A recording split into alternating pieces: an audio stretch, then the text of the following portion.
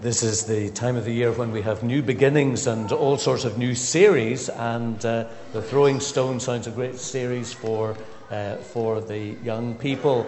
And here in church we'll be looking at the person of John the Baptist over the next number of weeks in the morning, and in the evening we'll be looking at the book of Jonah.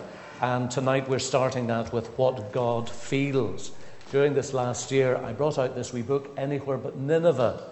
And that would be a good book to accompany the next month. So that will be available on the welcome desk, and you're welcome to have a copy of that at that special reduced rate for this coming month. And that will nicely tie in with the evening series, which we begin tonight at 7 o'clock.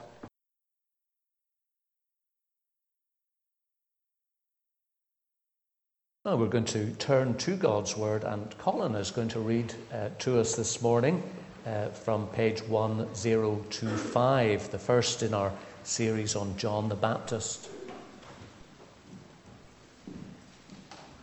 Luke chapter 1 and begin to read at verse 5. In the time of Herod, king of Judah, there was a priest named Zechariah who belonged to the priestly division of Abijah. His wife Elizabeth was also a descendant of Aaron. Both of them were upright in the sight of God, observing all the Lord's commandments and regulations blamelessly. But they had no children, because Elizabeth was barren, and they were both well on in years. Once, when Zechariah's division was on duty, he was serving as priest before God. He was chosen by lot, according to the custom of the priesthood, to go into the temple of the Lord and burn incense. And when the time for his burning of incense came, all the assembled worshippers were praying outside. Then an angel of the Lord appeared to him, standing at the right side of the altar of incense. When Zechariah saw him, he was startled and was gripped with fear. But the angel said to him, "Do not be afraid, Zechariah. Your prayer has been heard. Your wife Elizabeth will bear you a son, and you are to give him the name John. He will be a joy and delight to you, and many will rejoice because of his birth, for he will be great in the sight of the Lord. He is never to take wine or other fermented drink, and he will be filled with the Holy Spirit even from birth. Many of the people of Israel will be brought back to the Lord their God, and will go on before the Lord in the sight of the power of Elijah, to turn the hearts of the fathers to their children, and to the disobedient to the wisdom to the righteous, and to make ready a people prepared for the Lord." Zechariah asked the angel, "How can I be sure of this? I am an old man, and my wife is well on in years." The angel answered, "I am Gabriel. I stand in the presence of God, and have been sent to speak to you and to tell you the good news. And now you will be silent and not able to speak until the day this happens, because you did not believe my words, which will come true at their proper time." Meanwhile, the people were waiting for Zechariah and wondering why he stayed so long in the temple. When he came out, he could not speak to them. They realized he had seen a vision in the temple, for he kept making signs to them, but remained unable to speak. When his time came of service was complete, he returned home. After this, his wife Elizabeth became pregnant, and for 5 months remained in seclusion. "The Lord has done this for me," she said. "In these days he has shown his favour and taken away my disgrace among the people." And then moving on to verse 57 down to 66. The birth of John the Baptist. When it was time for Elizabeth to have her baby, she gave birth to a son. Her neighbours and relatives heard that the Lord had shown her great mercy, and they shared her joy. On the 8th day they came to circumcise the child, and they were going to name him after his father Zechariah. But his mother spoke up and said, "No, he is to be called John." They said to her, "There is no one among your relatives who has that name." Then they made signs to his father to find out what he would like the name of the child. He asked for a writing tablet, And to everyone's astonishment, he wrote, "His name is John." Immediately his mouth was opened, and his tongue was loosed, and he began to speak, praising God. The neighbours were all filled with awe, and throughout the hill country of Judea, people were talking about these things. Everyone who heard him wondered about it, asking, "What then is this child going to be?" For the Lord's hand was with him.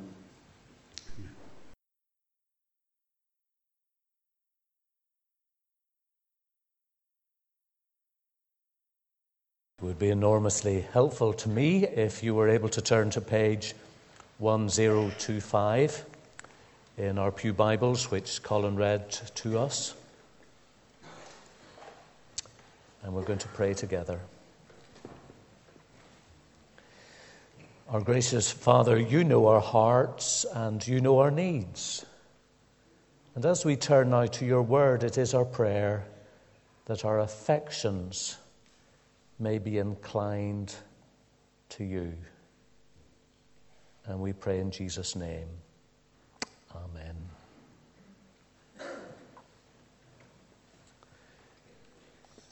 Probably the question most frequently asked of us these days is, what was the highlight of your year as moderator? I'm not sure people's expectation of the reply, whether it be Buckingham Palace or 10 Downing Street, the Somme or Nepal. But our response is as unexpected to us, I think, as it is to others, because the thing we enjoyed most about this past year has been spending time with what some may regard as ordinary people, nonetheless doing the most extraordinary things for the kingdom of God. And that then leads to the question, who in Luke chapter 1 is the most important person here? Is it Herod the king, for example, in verse 5?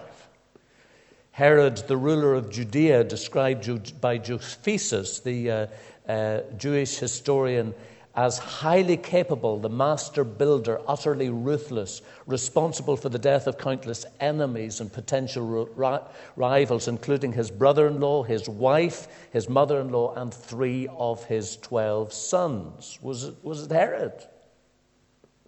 Who was the most significant person in Luke chapter 1?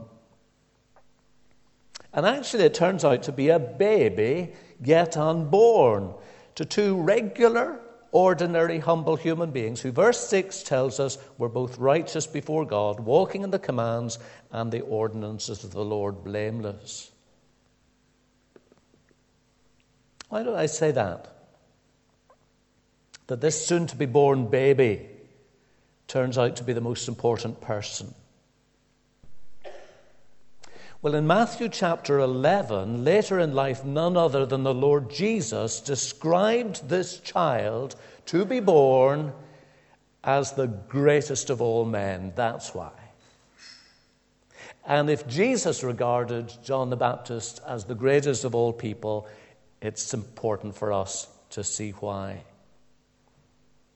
At this specific moment in time, this dark time in history, there was a powerful political leader.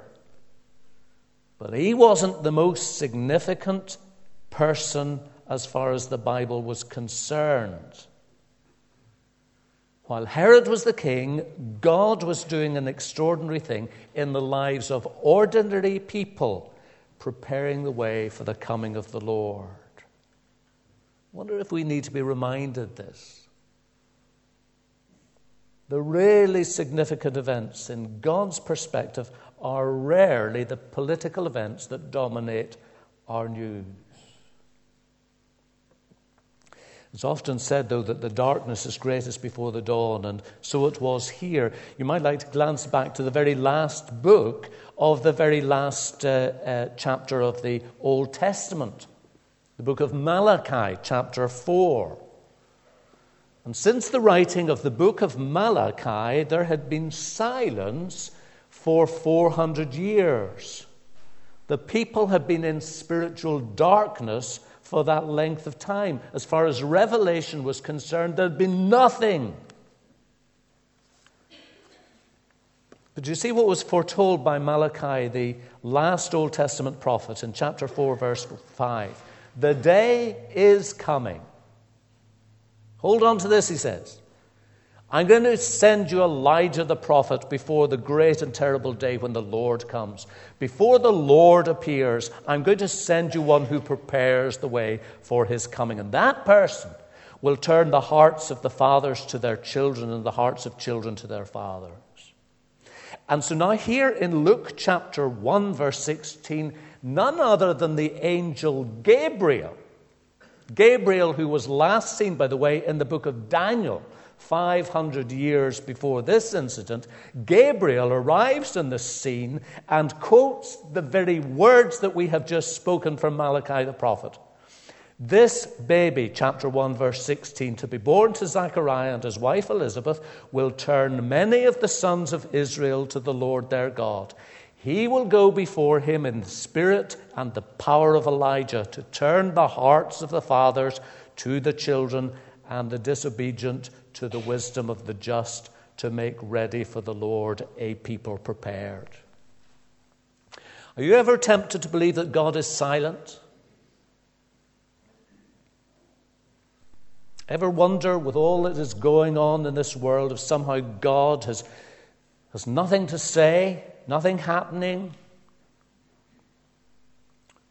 God is at work, often in the lives of the most ordinary of people, but in the most extraordinary ways. God is still at work. His purposes are being fulfilled as year succeeds to year. So here in the lives of these ordinary, faithful people, Elizabeth and Zechariah, going about their regular activities in a godly way, God was preparing for the coming of someone extraordinary, a very special person in the history of the world.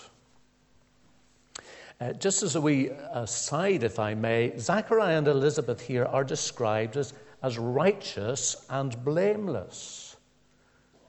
Not perfect, but righteous and blameless. In other words, they were people who wanted to put God first. And so that's the context into which God brings about his purposes of grace. Do not be tempted to believe otherwise. It is very easy for Christian people to be lulled into the thinking that glitz and glamour, Herod's palace, with all its power, with all its pomp, with all its influence, with all its wealth, with all its celebrity, is the place where everything's happened. Not at all. If you're wanting to experience God at work, may I encourage you, as I preach to my own heart, to maintain righteous and blameless lives. As individuals, as a congregation of God's people, as a family unit, that is the context into which God is pleased to be at work. Okay?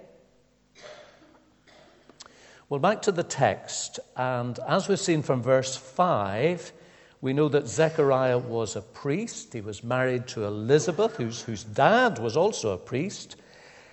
And at that time in the history of Israel, there, we're told, about 18,000 priests. So verse 8 tells us that while Zechariah was engaged in his regular priestly duties, he was chosen by lot to enter the temple of the Lord and burn incense. Clearly, not everybody could serve in this particular capacity, and so in time-honored fashion, Zechariah's name was pulled out of the hat, and it was his turn to go into the sacrificial place, the altar of incense, and as priest to intercede for the people. This was a great privilege, and Zechariah must have been very excited to have had this awesome responsibility entrusted to him. And as the great company of other priests and pilgrims were also praying on the outside, you see that in verse 10, Zechariah experienced something extraordinary on the inside. Because there, verse 11, an angel appeared to him. That is a special messenger from the Lord. And he was standing at the side of the altar, and in company with every other person who's ever encountered a heavenly being, he was terrified. Do not be afraid, said Gabriel, verse 13. When have we heard angels say that before in Scripture? Do not be afraid. Your prayer has been heard. Well, we don't know whether that meant the prayer he had only just offered up had gone into the presence of the Lord, or was it a prayer he had made earlier in his life? But whatever it was, God was going to answer his prayer in a most remarkable way. The Apostle Paul tells us that God loves to respond to our praying in ways that are even beyond our wildest imagining. And that's why we can be encouraged as individuals and as a congregation to really embrace this coming week as we set apart each evening to prayer. God loves to hear and to answer the prayers of his people. So we do not give up praying, but here Zechariah's prayer was, I think, more than, "Dear Lord, might Elizabeth and me have a baby." It had to be more than that. In fact, they'd probably given up praying that prayer if they ever prayed it. As righteous, faithful people, I'm certain their prayer was much more likely to be, "Dear God, please will you come to the aid of your people Israel. In days of political turmoil and religious indifference, please, Lord, will you break through and cause indifferent hearts to respond to your word, to return to you." That would be a great prayer, wouldn't it? And God fulfills his purpose through ordinary people willing to be channels through whom God may work. And so here, the angel now communicated to Zechariah that his wife Elizabeth, although advanced in years, would bear a son upon whom God's Holy Spirit would rest. His name would be John. And this wee boy would give his parents joy and be a huge blessing to the entire world. Isn't that what any Christian parent prays for? Lord,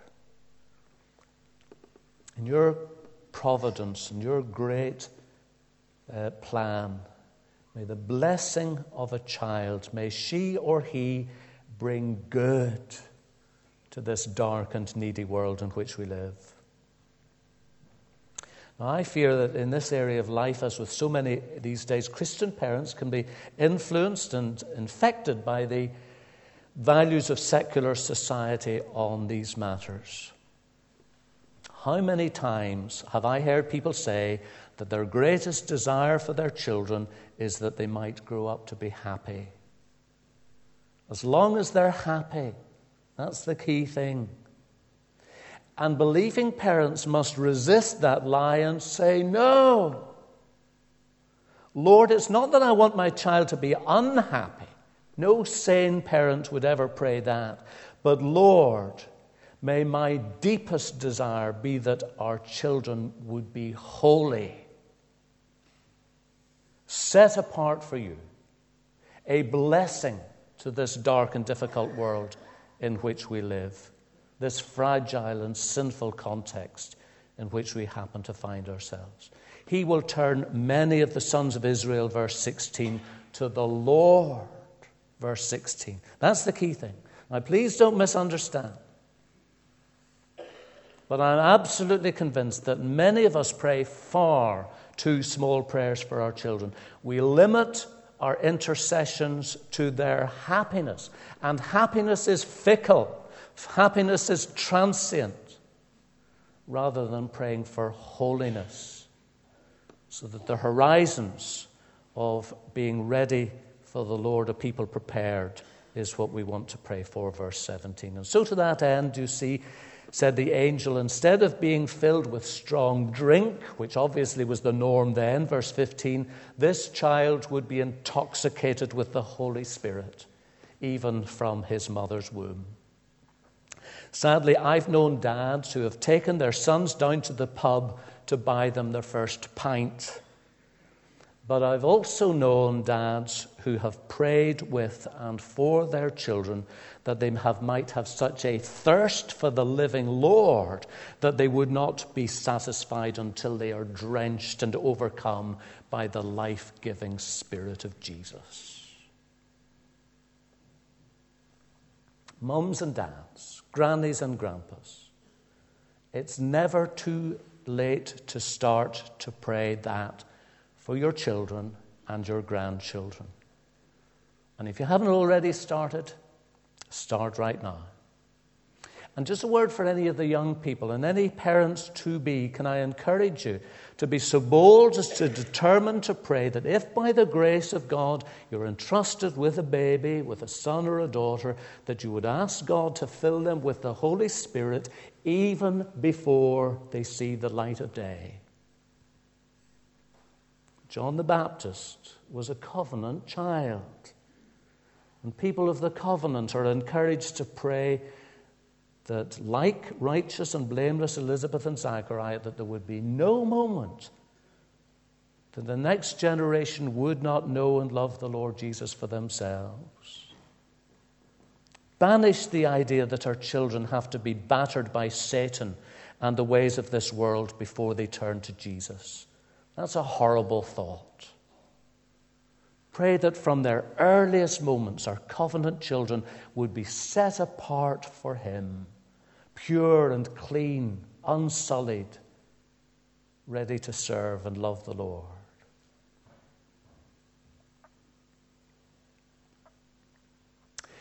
Well, as we can see, Zachariah got far more than he anticipated when performing his priestly duties. And verse 18 tells us that for all his godly wisdom and experience, Zachariah did a very foolish thing, and he asked for further proof that what the angel said would come to pass. How shall I know this, he says. I'm an old man. My wife is advanced in years. And evidently it wasn't enough that he had met an angel. Zachariah wanted more evidence from God. Miracles are a bit like that, aren't they? We experience something remarkable in our lives, but no sooner do we have that experience than we want another one, just to prove that the first one really was a miracle. But as you can see from verse 19, Gabriel wasn't well pleased. And for his unbelief, Zachariah would be granted some time of quiet, silent reflection for the next 9 months or so. Was that harsh? I don't think so. Having encountered one of the two chief messengers of God, Michael and Gabriel, having received a heavenly revelation, Zachariah could only see himself as an old man rather than someone charged to give prophetic and godly leadership to the people of God. In other words, at this most significant spiritual moment in his life, Zachariah doubted the power of the resurrection. He doubted what God could do. And so when he went home, he had to explain to Elizabeth what had happened to him in other ways, to speak. And he had to wait, verse 57, until his doubt was transformed to active belief. Well, we read that in due time the wee boy was born. Quite naturally, the neighbours and the family circle gathered around, and at his circumcision they assumed that this precious wee lad would be named after his father, little Zach. Not so, said Elizabeth, and puzzled by what she had said, they all looked at Zachariah for his reaction, and with conviction and renewed spiritual leader, he asked for his tablet and typed his name as John. And at that, Zachariah's tongue was loosed. He spoke, blessing God. Why do you think, by the way, that it was important that this wee boy be called John? Is it because it means the beloved one? Maybe. The gift of grace? I rather suppose it's because it was to make the point that this wee boy's birth had been due to a power that lay out with the family, out with natural means. That's why. And at this moment of confessing what the angel had promised, Zachariah's previous unbelief was transformed to active worship and service. And we're told that fear came upon all the neighbors, and all these things were talked about in the neighborhood in Judea. What will this child be, said people, for the hand of the Lord was clearly upon him. Well, Zechariah knew what this child would be, didn't he? Because in verses 67 through to 80, and what has become known as the Benedictus, Zechariah, filled with the Holy Spirit, prophesied that this boy John would go before the Lord, verse 76. He would prepare the way. He would give knowledge of salvation to his people, of the forgiveness of sins. No wonder then Jesus would describe John as the greatest man who ever existed. Could there be a more vital role then than preparing the way for the King? Could there be a more vital responsibility for those who own the name of Jesus, or for our children, that filled with the Holy Spirit of God, we too may go from here this morning in the fear and the awe of the Lord to point people to Jesus? What was the highlight of your year? It was seeing God at work in the lives of seemingly ordinary people, doing extraordinary things in the name of Jesus. That's the greatest privilege. And there is no greater responsibility for any of us ordinary people, filled and empowered with the Holy Spirit, to do as John did. Point people to the Savior.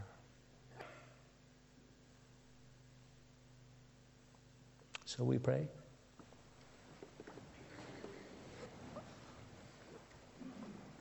And perhaps for one, maybe for many of us, this is the start of a new session after the summer break. As we begin to think about our priorities for these coming months, this is a God moment.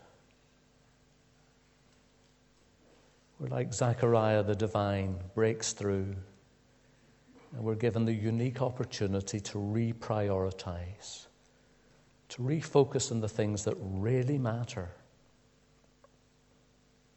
to put behind us the things that distract, to reconsider the things that are spiritually and eternally significant. And pray that Christ would become greater in us and in our children, and we would become less.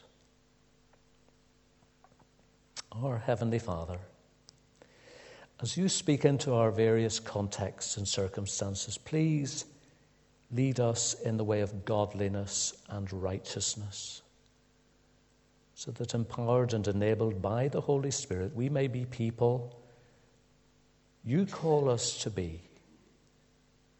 And what we ask is for the glory of your Son's name. Amen.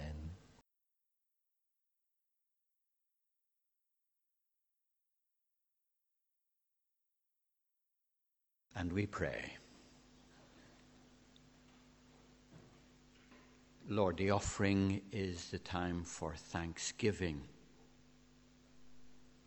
And we want to thank you today for the return of Frank and Claire and Ruth. Thank you too for Damien and Sarah, who served us in their absence.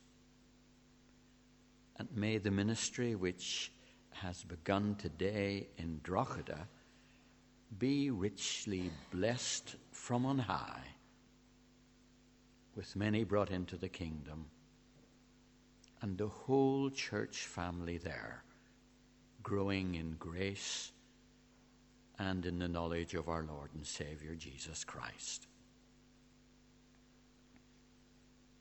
As we, your family here in Bloomfield, enter a new winter session, grant, gracious Father, that pastor and people, that we may know our hearts strangely warmed as together we worship, praise, pray, and serve.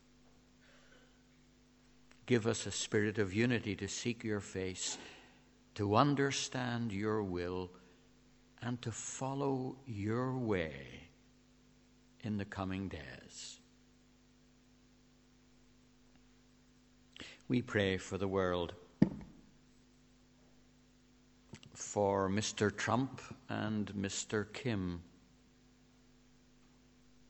Lord, they are excellent at trading insults and provocations. May they become just as good at finding peaceful ways of resolving problems and difficulties. And grant stability, we pray, in the Korean Peninsula and in that whole wider region.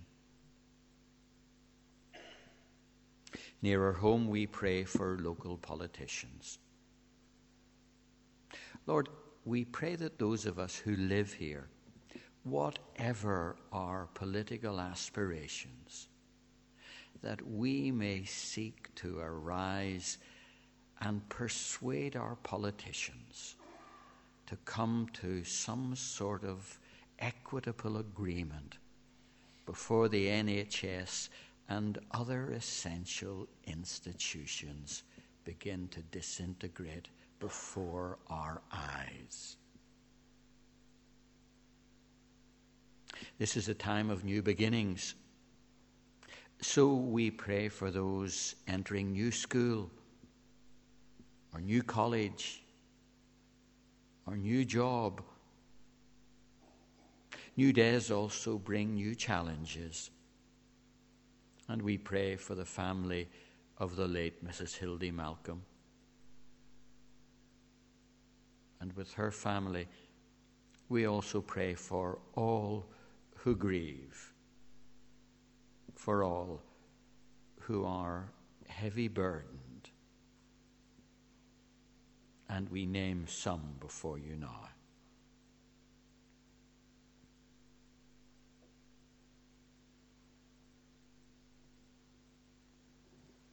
Lord, hear in highest heaven and answer for your name's sake. Amen.